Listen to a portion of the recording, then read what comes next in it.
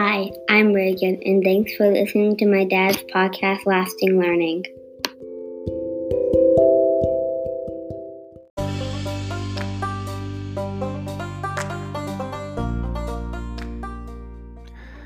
Hi, this is Dave Schmittou, the host of the Lasting Learning Podcast. On this show, we talk to real people with real stories. We focus on the focus and discuss what matters most. Let's go. This podcast is a proud member of the Teach Better Podcast Network. Better today, better tomorrow, and the podcast to get you there. You can find out more at teachbetter.com/podcasts. Now let's get back to the episode. Hey, everybody. I hope that you enjoy this upcoming episode. It was an absolute blast to record. I apologize in advance about the sound quality. Lots of issues going on with internet connectivity and all the things, but I hope you get the gist. The guest is spot on. The guest is spectacular. So sit back, enjoy, relax, learn, and grow. All right, everybody, welcome back to another episode of the Lasting Learning Podcast. I am so glad you're here. This week, we have a pretty impressive guest on the show with us. We got a guy here who is living the life out in the Pacific Northwest, but changing the world. He's not hiding from anybody. He is out there disrupting the norm, disrupting the status quo, and helping us get education to where it needs to be and where it should be. Not by poking the bear, but by leaning in, focusing in on trust, focusing on relationships, focusing on transparency and vulnerability. We got a guy here who has written a book. He is traveling and speaking and sharing his message with people everywhere. And today he's here to share with you. I am so honored and so excited to have Craig Randall joining us on the Lasting Learning Podcast. Craig, thank you so much for being here. Dave, thanks so much for having me. I'm really grateful for the opportunity to be on your show. No, this is fun. I'm excited about this. Ever since it was scheduled, I told you before we went live, I've just been diving into your stuff. You speak my language. You are saying all the things that I wish I could say as articulately as you do. So I'm excited. I just want you to preach a little bit today and drop some truth on the world. So before we get to that, though, can you unpack your history a little bit for us? Tell people who you are, what you're about, what got you to this moment. Sure. So I've been in education since the early 90s and in one form or another, but I'd say it's been a pretty eclectic career path. I started out as an elementary school counselor. Actually, I didn't even think about this before, but I started actually as an ed assistant while I was doing that, or paraeducator, whatever term we want to use, but started out as an elementary school counselor in Washington State. Did that for 7 or 8 years. I had 1 year, the very last year I did it, I actually was working in a middle school in a classroom with all severe behavior disabled students. I think they've changed the terminology now, but anyway, they were all but one of them had been previously adjudicated. They were all boys. And I know there were about 9 of them in the class. 180 school days, I had to restrain 180 days physical restraint. So that was pretty crazy. But along the way, it was a great experience though, working with those kids. Exhausting, but great. Along the way, I coached, as many of us do when we're in education. And I would do summer camps, and an opportunity through a college coach that I met came to take a major detour.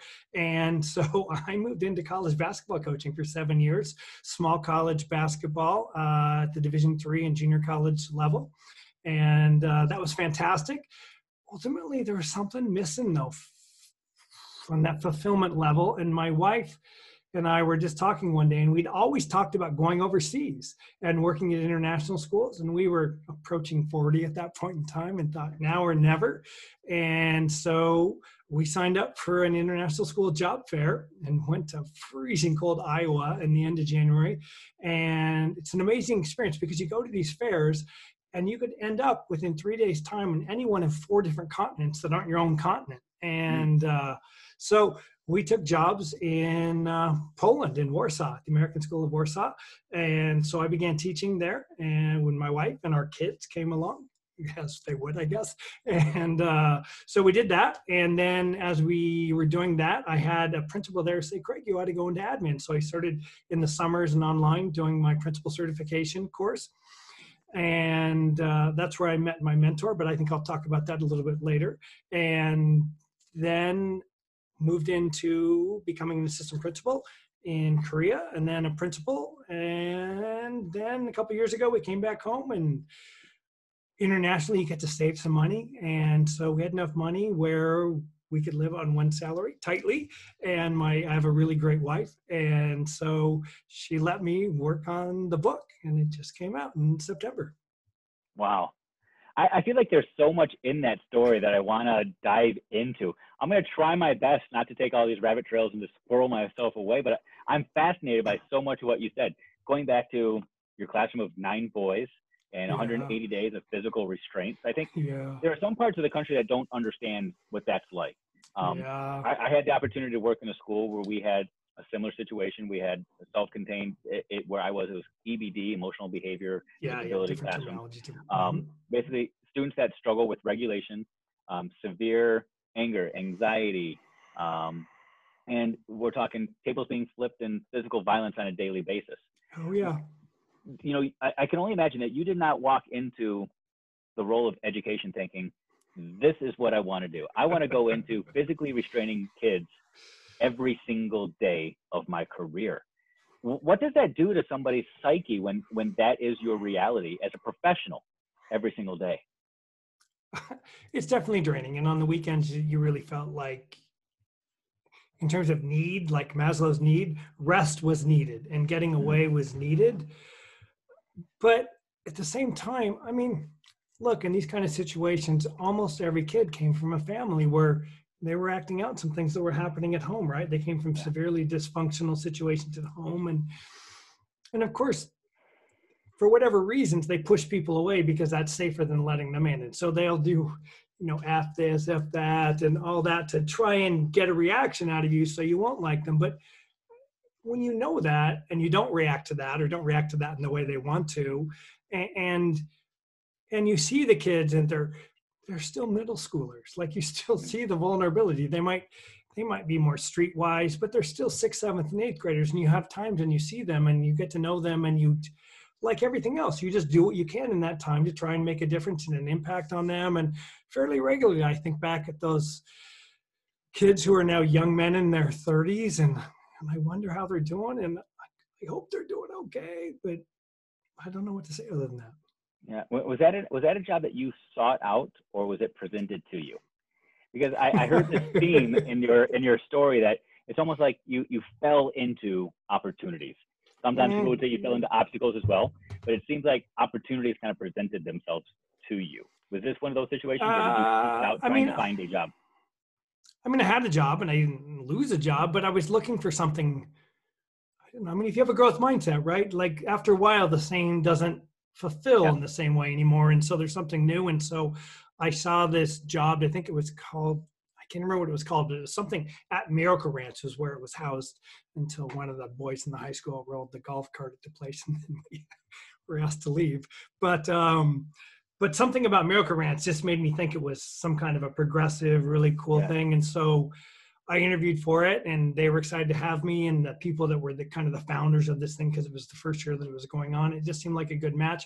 Obviously, I didn't know it was going to entail that, but it was still a powerful experience that I'm really, really thankful for. Yeah, because it's those experiences that you can then build upon for the next thing and the next thing and the next thing. You talked about college coaching, which seems like it's a complete 180, but I'm sure there were elements that you brought from that prior experience to this, just in terms of empathy, compassion, understanding the background and the histories of the players and the athletes, and preparing them for bigger, better things than what they were producing in practice, preparing them for the game, or whatever the case may be. Overseas, school, the whole 9 yards. And then you mentioned this mentor, this person that fostered you, developed you, trained you into who you are. Do you mind just diving deeper into some of that? How did you become the person that you are now, today, with the progressive mindsets, this belief that you can change the way things are being done, and that your words do have power? I know that's a lot. the first word that comes to mind is accidentally. And even though I took these steps along the way, I mean, I didn't know I was creating a new way of doing teacher observation. It took me until somebody else said, one of the head of school said, Craig, I want you to show what you're doing to the other principals. And then one of those other principals, after working with me for a couple months, saying, Craig, you need to protect your work. And I was like, what are you talking about? And he's like, no, this is where you have to. And so really it wasn't until then, but that I maybe realized there was something that was worth, I mean, I believed in it and I knew it was impactful, but I didn't realize I was developing something. You didn't realize you were an outlier. You didn't realize like you were one of the only people. Well, no, I mean, I wouldn't say that, because I knew I didn't like the way observations worked. And I knew that what I was doing was different and it was powerful, and it really resonated with teachers. And I would see teachers really, really willing to take risks. I just didn't know that it would, I mean, I never knew I'd be a principal. So I never knew I'd write a book,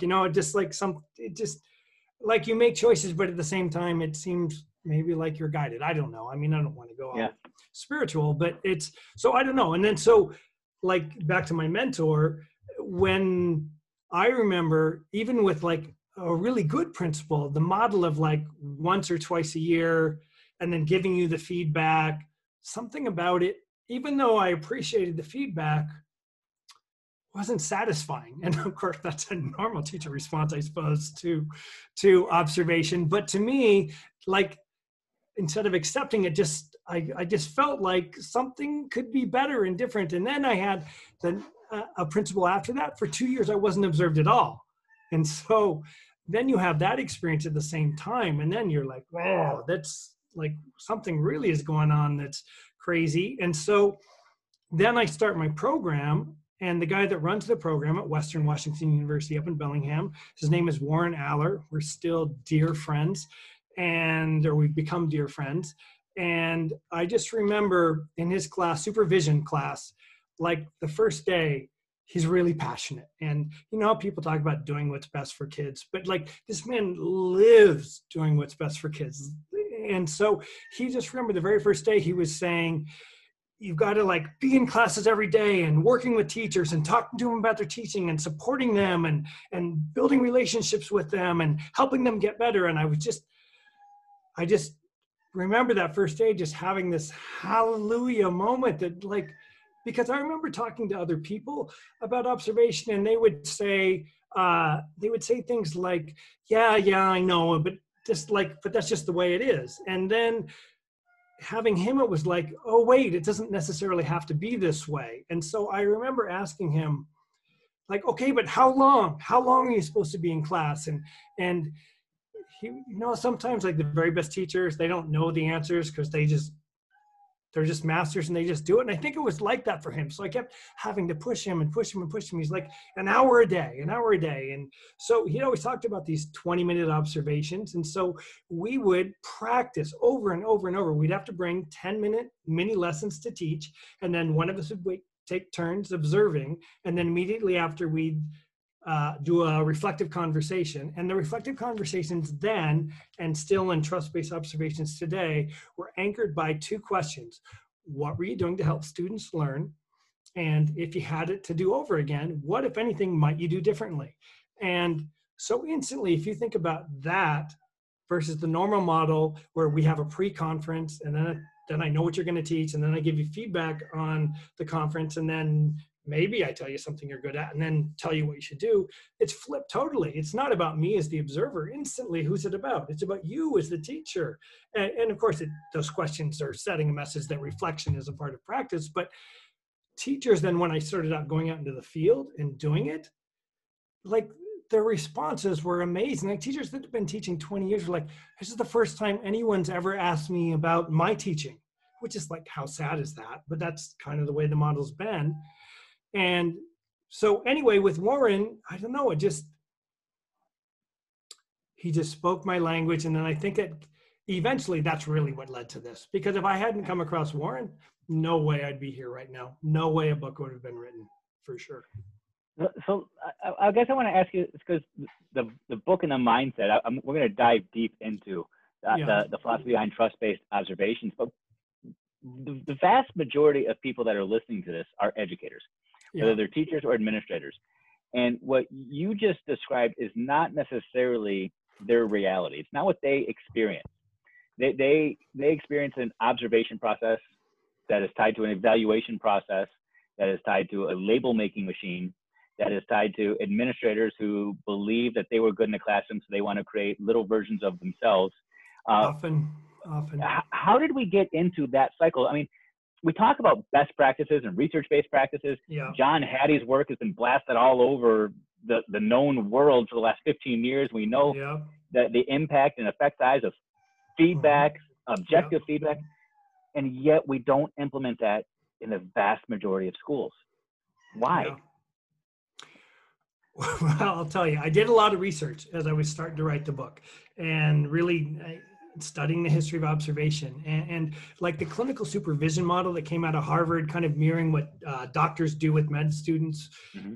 That's what it started with. And even back then, those guys were talking about Goldhammer and Kogan. They were talking about they were worried about the duality of using it for evaluation and using it for professional growth. And if you look over time, there's repeated examples of that. And so in my research, and look, I can't pinpoint that it says directly this, but it sure seems to be a logical conclusion that in 1983, the report called A Nation at Risk came out, and it was designed to elicit fear in the public about the state of the education system.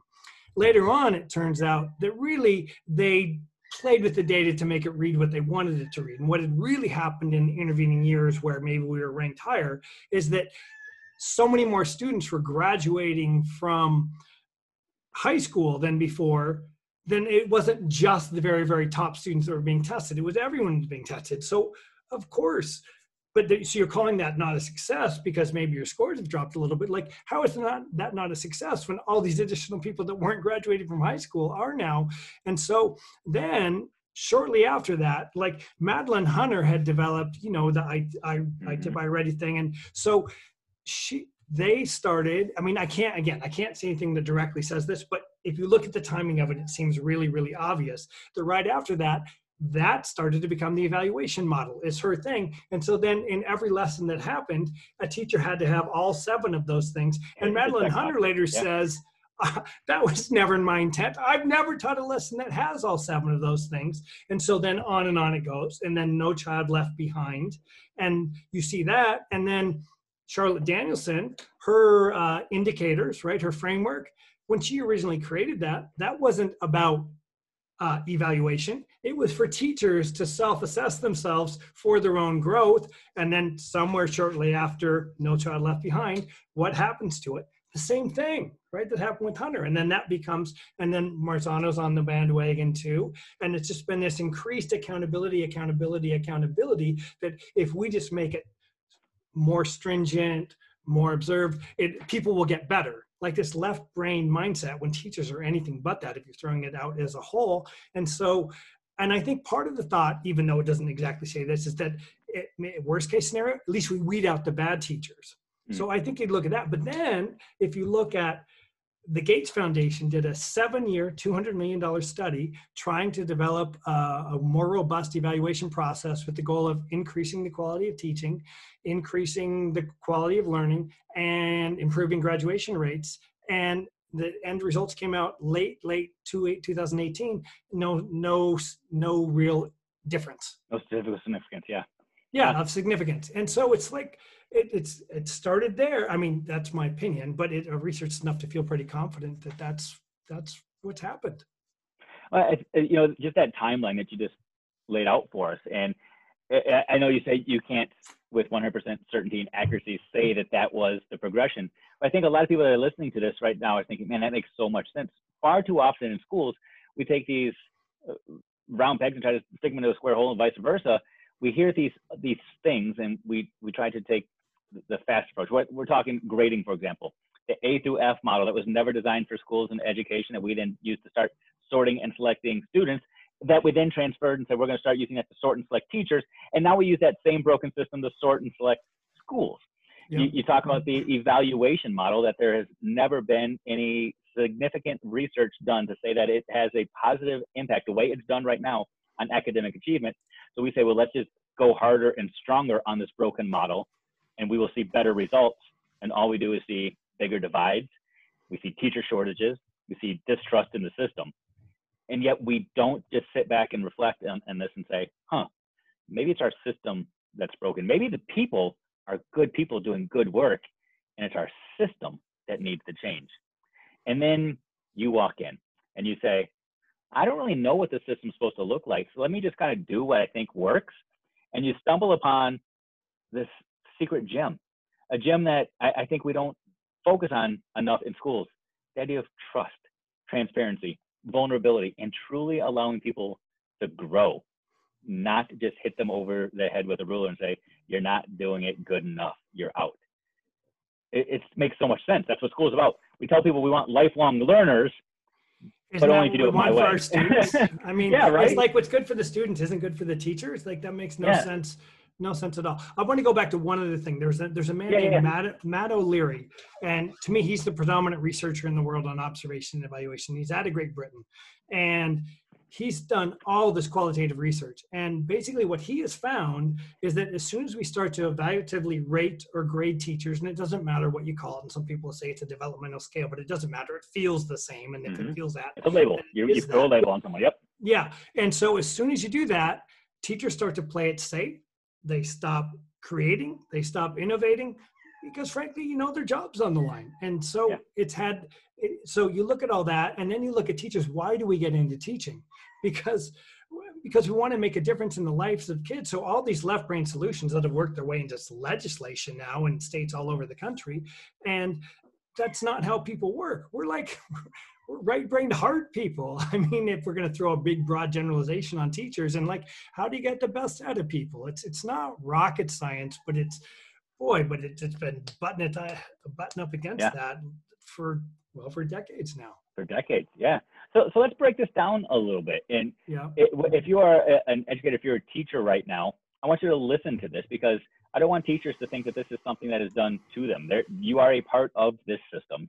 You have control, power, and influence on enhancing, changing, and driving this change system. If you're an administrator, I want you to listen to this and say, yeah, you kind of own a big part of this.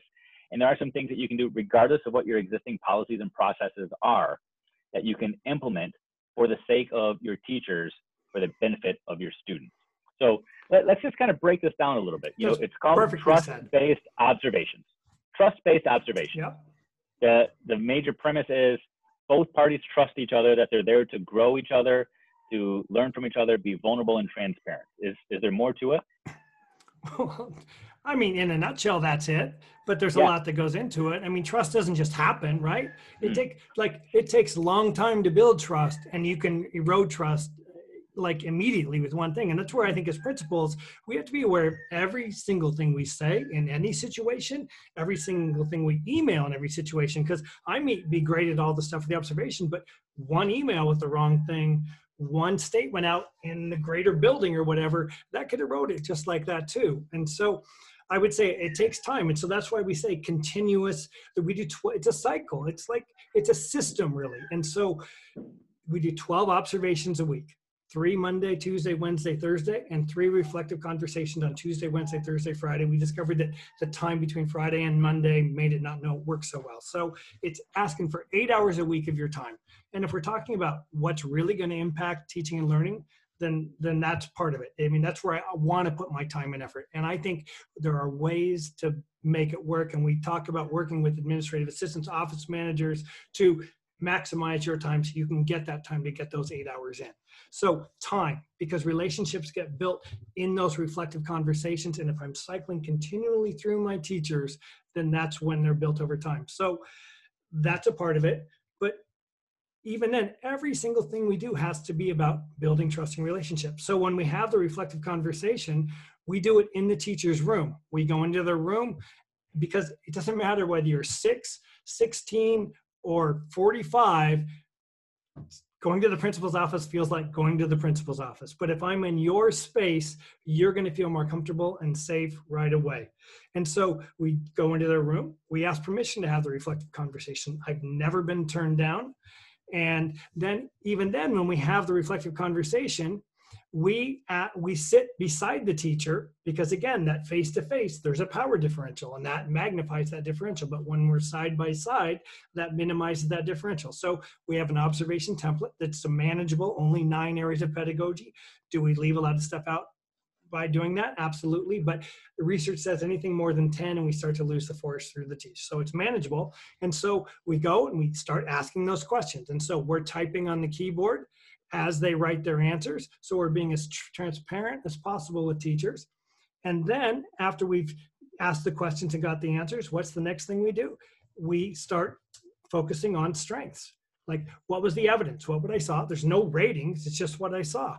I mean, sometimes you have to reach and just talk about their content knowledge. And if that's where somebody is, that's where somebody is. But we can find strengths in anybody. And so when you start new, even if you've been in that building, you're going to like reset back to 0. And so for at least the first 3 visits, you're not going to give any suggestions at all. Because 1, I'm taking a new look. 2, even if I've been doing it the old way, I haven't been in classes that much.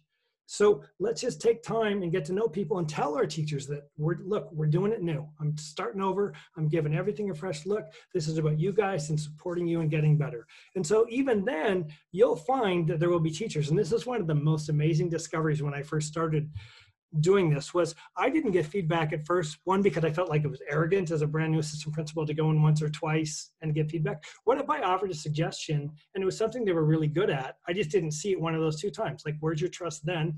Part of it was definitely wanting to be the new guy and be liked, and the new guy wanting to be liked.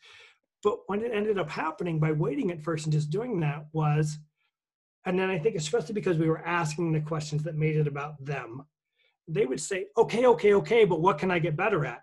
So somehow a light bulb went off that meant something. And also teachers talked about, like, when you were sharing their strengths without ratings, like that meant something to them. I mean, you could see they were like, they'd be embarrassed sometimes, but they were glowing just to have you talk about, like, I had teachers say, like, in 20 some years, they'd never had something like this, which is sad. So you do that, and then at a certain point along the way, and you fill it out, we'll even give it up for a teacher that's been really resistant because of the previous models for a long time. We're playing the long game. I'll give you a whole year of not offering suggestions. I mean, there's exceptions if there's emergencies and safety and all that, of course. But in the long game, if it takes that long, but by year 2, okay, I've given you plenty of opportunities to know that I'm here for you. And then you just start to know. But so that's the trust part of it. But even more to the trust part about it, as we're doing that, you as an observer, because you're in classes so much, you really start to see who's really good at what. Who's my expert at this area of pedagogy, or this area of pedagogy, or this part of relationships, or this part of management, or whatever. And so then we start to tap into that with professional development. And so one of the questions that we have is related on the forum is actually related to your action research big goal that the teachers self-determine based on their own, because we still have a rubric for the template, but just for teachers. And so then they create a goal, and then for those 9 areas, we create professional development communities, which are taught by our in-house experts. So you're empowering your teachers, you're creating that HADDY collective teacher efficacy. And then at the end of a year, some teacher that's really embraced that, they'll end up being the person that leads it the next year, right? Well, that other person goes on and does something else. And so it's just, I don't know. I want to take a pause right now, because I'm glowing right now. People that are watching this right now can see like I got a permagrin on my face, because I think so much of what you're saying is so spot on, necessary, and needed. But I'm gonna take a pause on it real quick, and I want to push back thinking. I'm going to try to think through the lens of people that say, okay, this is too radical. You don't understand. There's just this can't happen because. And I want you to try to address some of these becauses if it's at all possible. Yep. You say that you don't give feedback, or you don't give evaluative, quantitative, label making feedback all the time. But aren't there some teachers that want to just know their ranking? Aren't there some that just want to play the game? Just like with kids, you can say, sure, I want to try to eliminate grades and points, but some kids, they won't do it unless you give them points, right? Won't you get some teachers that want to play the game, or just blow it off if you don't do that? Well, I mean, I haven't had anybody ever ask like for a grade. I haven't had that, although I take your point and I think it's a fair one. And just like with kids, like we would say to those kids, it's not about learning, but the same thing, whenever we have grades, we're fighting what we really want, the real learning, right? And so look, the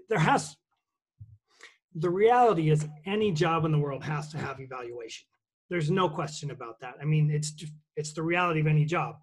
But if we realize that evaluating the pedagogy is what's getting in the way of people taking chances and making growth. So then we can evaluate your professionalism. We can evaluate your collegiality and collaboration.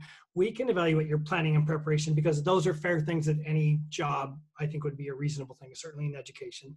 But instead of that, and the whole system, I hope you can tell from the way it's set up, is really designed to foster growth mindset.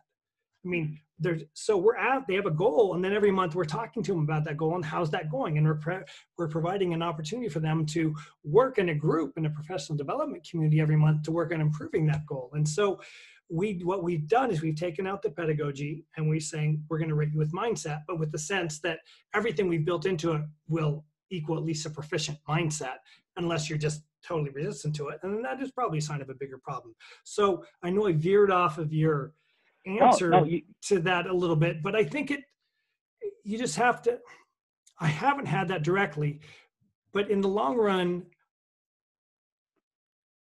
I would say that because teachers start feeling safe, and then because that energy starts to happen in the whole school, it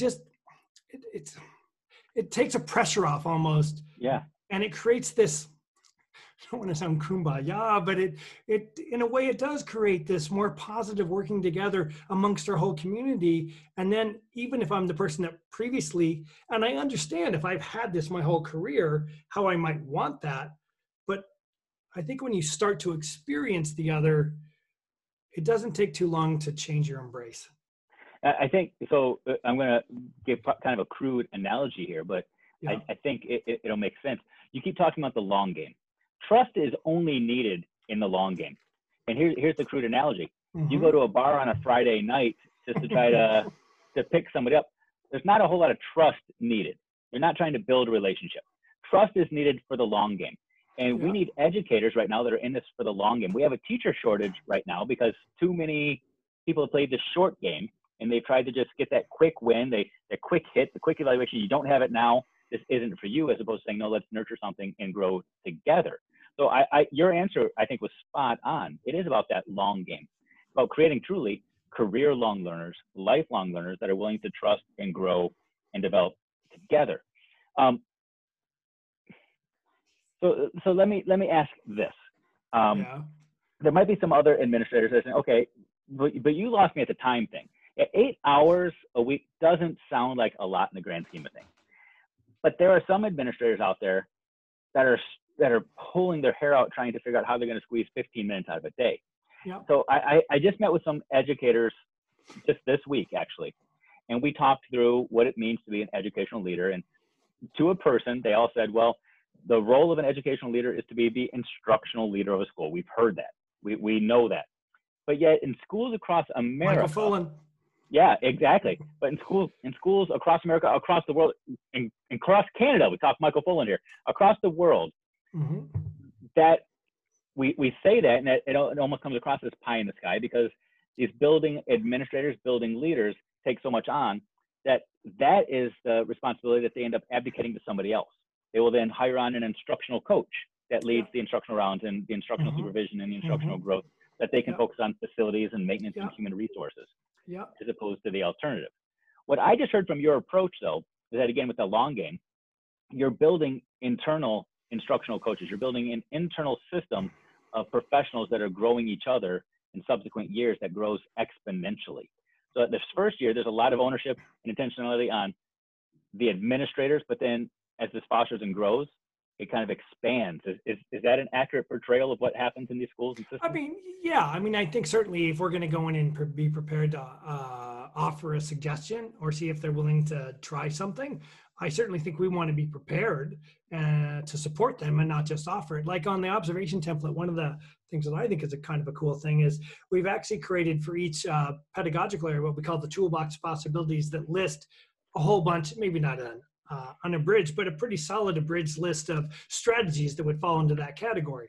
But then it's a web link. And so that web link goes to all of those different categories and all the different resources that are there, whether that's an article or a book or whatever. So we have an opportunity both as a teacher and an observer to use that. And whenever we see that teacher and wherever we think there are, maybe it's putting them with someone that's in our building, but an in-house expert, but maybe it's sending them to a training. So we certainly have to be prepared to offer assistance to somebody and not just say, hey, I want you to get better at this without support. But I think definitely you're building teacher efficacy and you're building in-house experts that over theoretically a 9 or 10 year thing. And it doesn't mean you couldn't offer an additional professional development community if somebody who's really passionate about something and another group wanted to do something, because that's certainly possible. But yeah, I mean, you still have to put in the time during the observations. I think that's vital. Because that's where the relationship happens and the reflective conversation. One of the other things about the reflective conversation is that so often, I mean, it'll veer off into talking a little bit about your family here and there, right? And that's how the relationship develops. But interestingly, it will start as they start to feel more comfortable. You have teachers that have really big, bold ideas, but maybe haven't felt comfortable sharing them. But they'll start to share an idea about the whole school. Like, what if so if I don't keep doing those visits and keep up with that, I might not learn something that can help my whole school grow too. So. And it's like Michael Fullen in the book I've got somewhere where he basically says you either are continually improving relationships or they're deteriorating, because staying the same doesn't mean it's improving. Staying the same means so I have to continually do it. And look, basically you were kind of describing before sort of the manager versus the leader, even though we know instructional leader. And we have to look and evaluate ourselves and our actions and determine what are things that I can hand off that are more clerical, managerial. I mean, some of them you have to do, there's no doubt, but there are some of them where you can free up the time to do that. And then I'll say this, as an administrator, as I start to do this, and as I start to feel those relationships develop, and as I see teachers start to embrace taking a big, gigantic risk to flip their practice completely, like that's invigorating to you. And so your enthusiasm to keep doing it builds for sure. No, I love that. I think it's something that I discovered when I was a school-based leader is that often it's our arrogance that gets in the way of almost everything. It's our arrogance thinking that we know how to teach better than teachers. It's also our arrogance thinking that we have to do all the things all the time. In the reality, our job is to grow people into future leaders, better teachers, better educators. And there are educators throughout our buildings, throughout our systems that are clamoring for an opportunity to do something, to do tasks, to do leadership, to do administration, to do things. There are things that you can hand off to people, not just to make your load lighter, but so that you can empower them to grow in their leadership that then frees you up to go do some of these other things. We have to get rid of our own arrogance to help grow people in all walks of life. And I think that you're hitting on so many components of leadership and administration just through this lens of observations. Because when you focus on this focus, all other aspects of your leadership journey have to fall in line. This truly does become that priority. I'm wondering, when you work with administrators and leaders, do they talk about how this is so transformational to what they do and how it truly transforms their entire day, their entire week, But I would say, it's new. The book's only been out 8 weeks now, 8 weeks today. And so I'm just starting to have conversations with people. But I'm having people like writing me and saying, I've just finished the introduction in chapter 1, and I can already tell this is going to transform who I am as a principal. And so I'm starting to get that. And it's funny because, I mean, it's called trust-based observations, and it provides a guide, but it's a school principal leadership book just manifested through, to me, what's the method that we can have the most powerful impact on improving teaching and learning. Mm-hmm. It's good stuff. Good stuff. So those people that are listening to this and saying, man, you are hitting on some stuff here, Craig. I want to jump in on this. How do they get connected to this? How do they find out more? Your website is just filled with information. There's the book. Where do they hook into this? So the website is www.trustbased.com. My email is craig@trustbased.com. Feel free, anybody, to email me. My Twitter handle is @trustbasedcraig. I'm pretty new to it, but I'm working hard at growing it. LinkedIn, Craig Randall, I'm on there. The book you can get on Amazon. I am happy to have a conversation with anybody about this, and I'm willing to support. Obviously, we provide training and consulting, and I am truly on a mission to change the way we do teacher observation around the world. So it's truly about improving teaching and learning. And so anybody, if you're into it, yeah, go ahead. I think you are onto it too. You know, I get the opportunity to speak to educators across this country, and you have not said anything so far that I think violates any existing laws, policies, procedures, protocols of any state out there.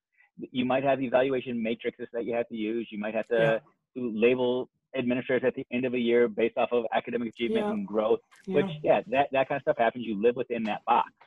But that does not preclude you. That does not, yes, right now, exactly. That does not preclude you. That does not stop you from going out there and building trust-based relationships that you can grow educators. It doesn't stop you from providing observations, especially if your observations are free from evaluative labels.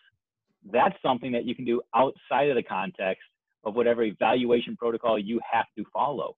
You're just talking about good practice to grow people. I think at minimum, in almost every place around in the country, world, I think it's fair that you ought to be able to do maybe there's some unions that have limits on that. So the number of, and I'm not quite sure how to get around that. Well, and some of those limits are based off of bad practice and fear of evaluations and labels. So if you can start to maybe make some changes or start to do something, even what you're allowed to do, and people do that, then maybe you can petition your union to allow more. But I think in almost every sitting, we ought to be able to do every part of trust-based observations, including not rating them every time. If for right now, you have to use the old-fashioned system, the current systems, whatever they are. I get that in my state, it's outdated. It's outdated. Yeah. But in our state, you have to use Danielson, Marzano, or Self-ID, the University of Washington's program. I mean, that's it right now, and so it's tough. But I mean, I'll tell you, the last thing in the world I want is to have this be something that only works for private schools, charter schools, and international schools, and then legislations all over the world prevent us from working in public schools where we want to make the most difference, where the need is the greatest. And so, Malcolm Gladwell has that book, Tipping Point. And so, there are people that will read this or listen to this today, and they're going to be like, oh my God, this is what I've been waiting for. And I'm not saying that in an arrogant way. I've heard it already. And so that's where it starts. And then it's the early adopters after that. And then there's the people that are like, oh, well, I'll go along to get along, and they'll do it. And then hopefully at some point we can flip it. I mean, that's my goal. Yeah. And again, I just want to call to the point of the legislation in all 50 states is tied to evaluation protocols. You were talking about observation protocols, which are not synonymous. They in a lot of places we've made them synonymous, but they don't have to be. If you want to grow people, get in there, know them, learn them, grow them, and foster those relationships. So good. So Craig, I told you ahead of time, and people that listen to this podcast know that this is coming. This is your opportunity. You've dropped a lot of knowledge, a lot of wisdom for a ton of us right here that are fascinated. I can only imagine the people that are going to be flocking to buy this book and hook up to you. But there might be people listening to this that say, oh, there's so much there. What is the thing, the truth? What is that mic drop moment that if I'm putting you on a stage in front of all of the world, they're all listening to you, talk about educational reform through trust-based observations. What's the thing that you want them to focus in on? That's a good question. Yeah, no, thanks. I'm not sure how quickly I can boil this down to one sentence, but you're holding the mic, man. Make that sentence a run-on. Go for it. Listen, take care of your teachers. They are our most valuable resource. If you create an environment where you're in classes a lot, you make the reflective conversations about them, ask them questions about their practice, share the strengths that you see with them, you will be amazed at what they will do. For you, for them, it doesn't matter, but what they will do to grow their practice when they feel safe. This is what I would say is when people trust, when people feel safe, they are more willing to live with uncomfortable feelings of vulnerability and take risks to innovate, be creative, grow their practice. And if you create the right environment, they will persist in that. One of the things that we always tell our teachers, and we have on the observation template, it says risk-taking innovation. It's not even something we really evaluate, and we don't evaluate, period, but we don't really look for it. It's a reminder for observers to continually remind teachers that if I go into your class and I watch you doing something new and it completely bombs, the next day you can rest assured that you're going to get a congratulatory fist bump for taking risks. When teachers own that, when they know that is the reality, growth will follow. Boom. There you go. There we Encourage risk-taking. Stop forcing compliance. That's what it comes down to. Yeah, I love that. I love that. Craig, you are doing amazing things, man. I appreciate you taking that risk, leaning into your wife and saying, hey, can you kind of support this for a while? Because I'm going to go change the world. And you took that nod and you took that wink and you said, yep, I'm doing it. And you are doing it. You are out there doing the things and saying the things that need to be said. You're coming on podcasts like this. You are sharing the message from the Pacific Northwest to the Southeast, across America, across the world. And I appreciate that. We need people that are willing to stand up and say, let's try something different. I'm going to model this for you. Let's take a chance. Let's take a risk. And let's see what happens. And I think that you are onto something. And I hope that people listening subscribe to what you're putting out there and go out there and they start shaking things up just by leaning into each other, trusting each other, and practicing what we preach. So thank you so much for taking time out of your busy, crazy life to share so much knowledge with us today. That's very kind of you to say all those things, Dave. And I'm really, really grateful for the opportunity to hopefully spread the word and start the change. Thank you. Absolutely.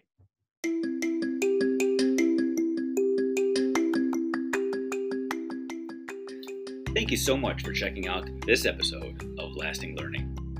Interested in learning more?